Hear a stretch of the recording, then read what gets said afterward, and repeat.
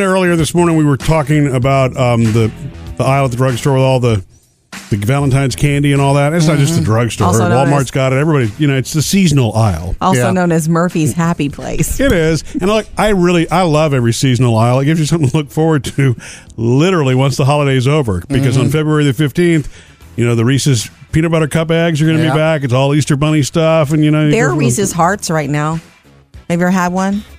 I think you've got me the Reese's Heart and then they have a big one.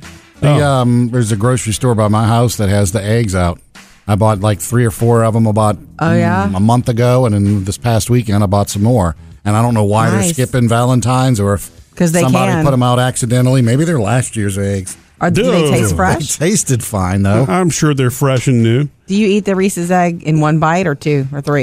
Usually 2. I try to make it 3, but usually it's 2. Okay. Well, I think of my late mother when I eat those now, because I swear today they're smaller than they were 15 years ago. I don't know if that's true, but it seems that way to me. It seems like when they first came out with those, it's like, they were big eggs. They took at least 3 bites, and now it's 2. That's a hard question to answer because, when you were younger, everything was bigger to you and exciting, and as you get older. But I also believe that in the food industry, they cut back. Yes, their cost goes up, but they still have to produce something, and yes, things do probably get smaller. Probably. Well, the reason I brought it all up in the first place is also on that, impulse seasonal aisle, or the little Valentine's cards for kids to give each other, which I think are kind of cute to be able to bring them to, work or share, as adults too. But anyway, I found one of my Valentine's cards that I saved from the first grade.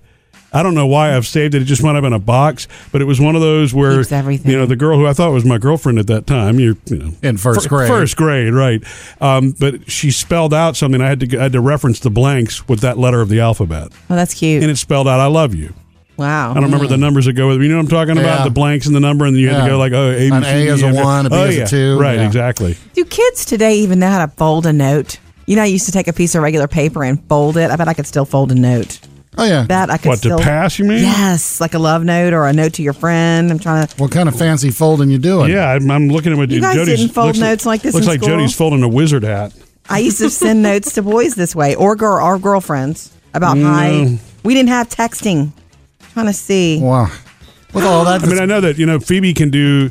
Something what's it like called? that. I'm not going to think of the right term. Origami? Is that the name of the thing? Where you make the birds and stuff? Right, I wasn't doing origami. This is notes in the country. But... and you know what's funny about the Valentines that kids give each other now? It is okay if it's just a little thing, but Pinterest has brought that to a whole new level where, some kids really bring it because mom was like, let's do this. Yeah. I saw this on Pinterest and it's the bomb,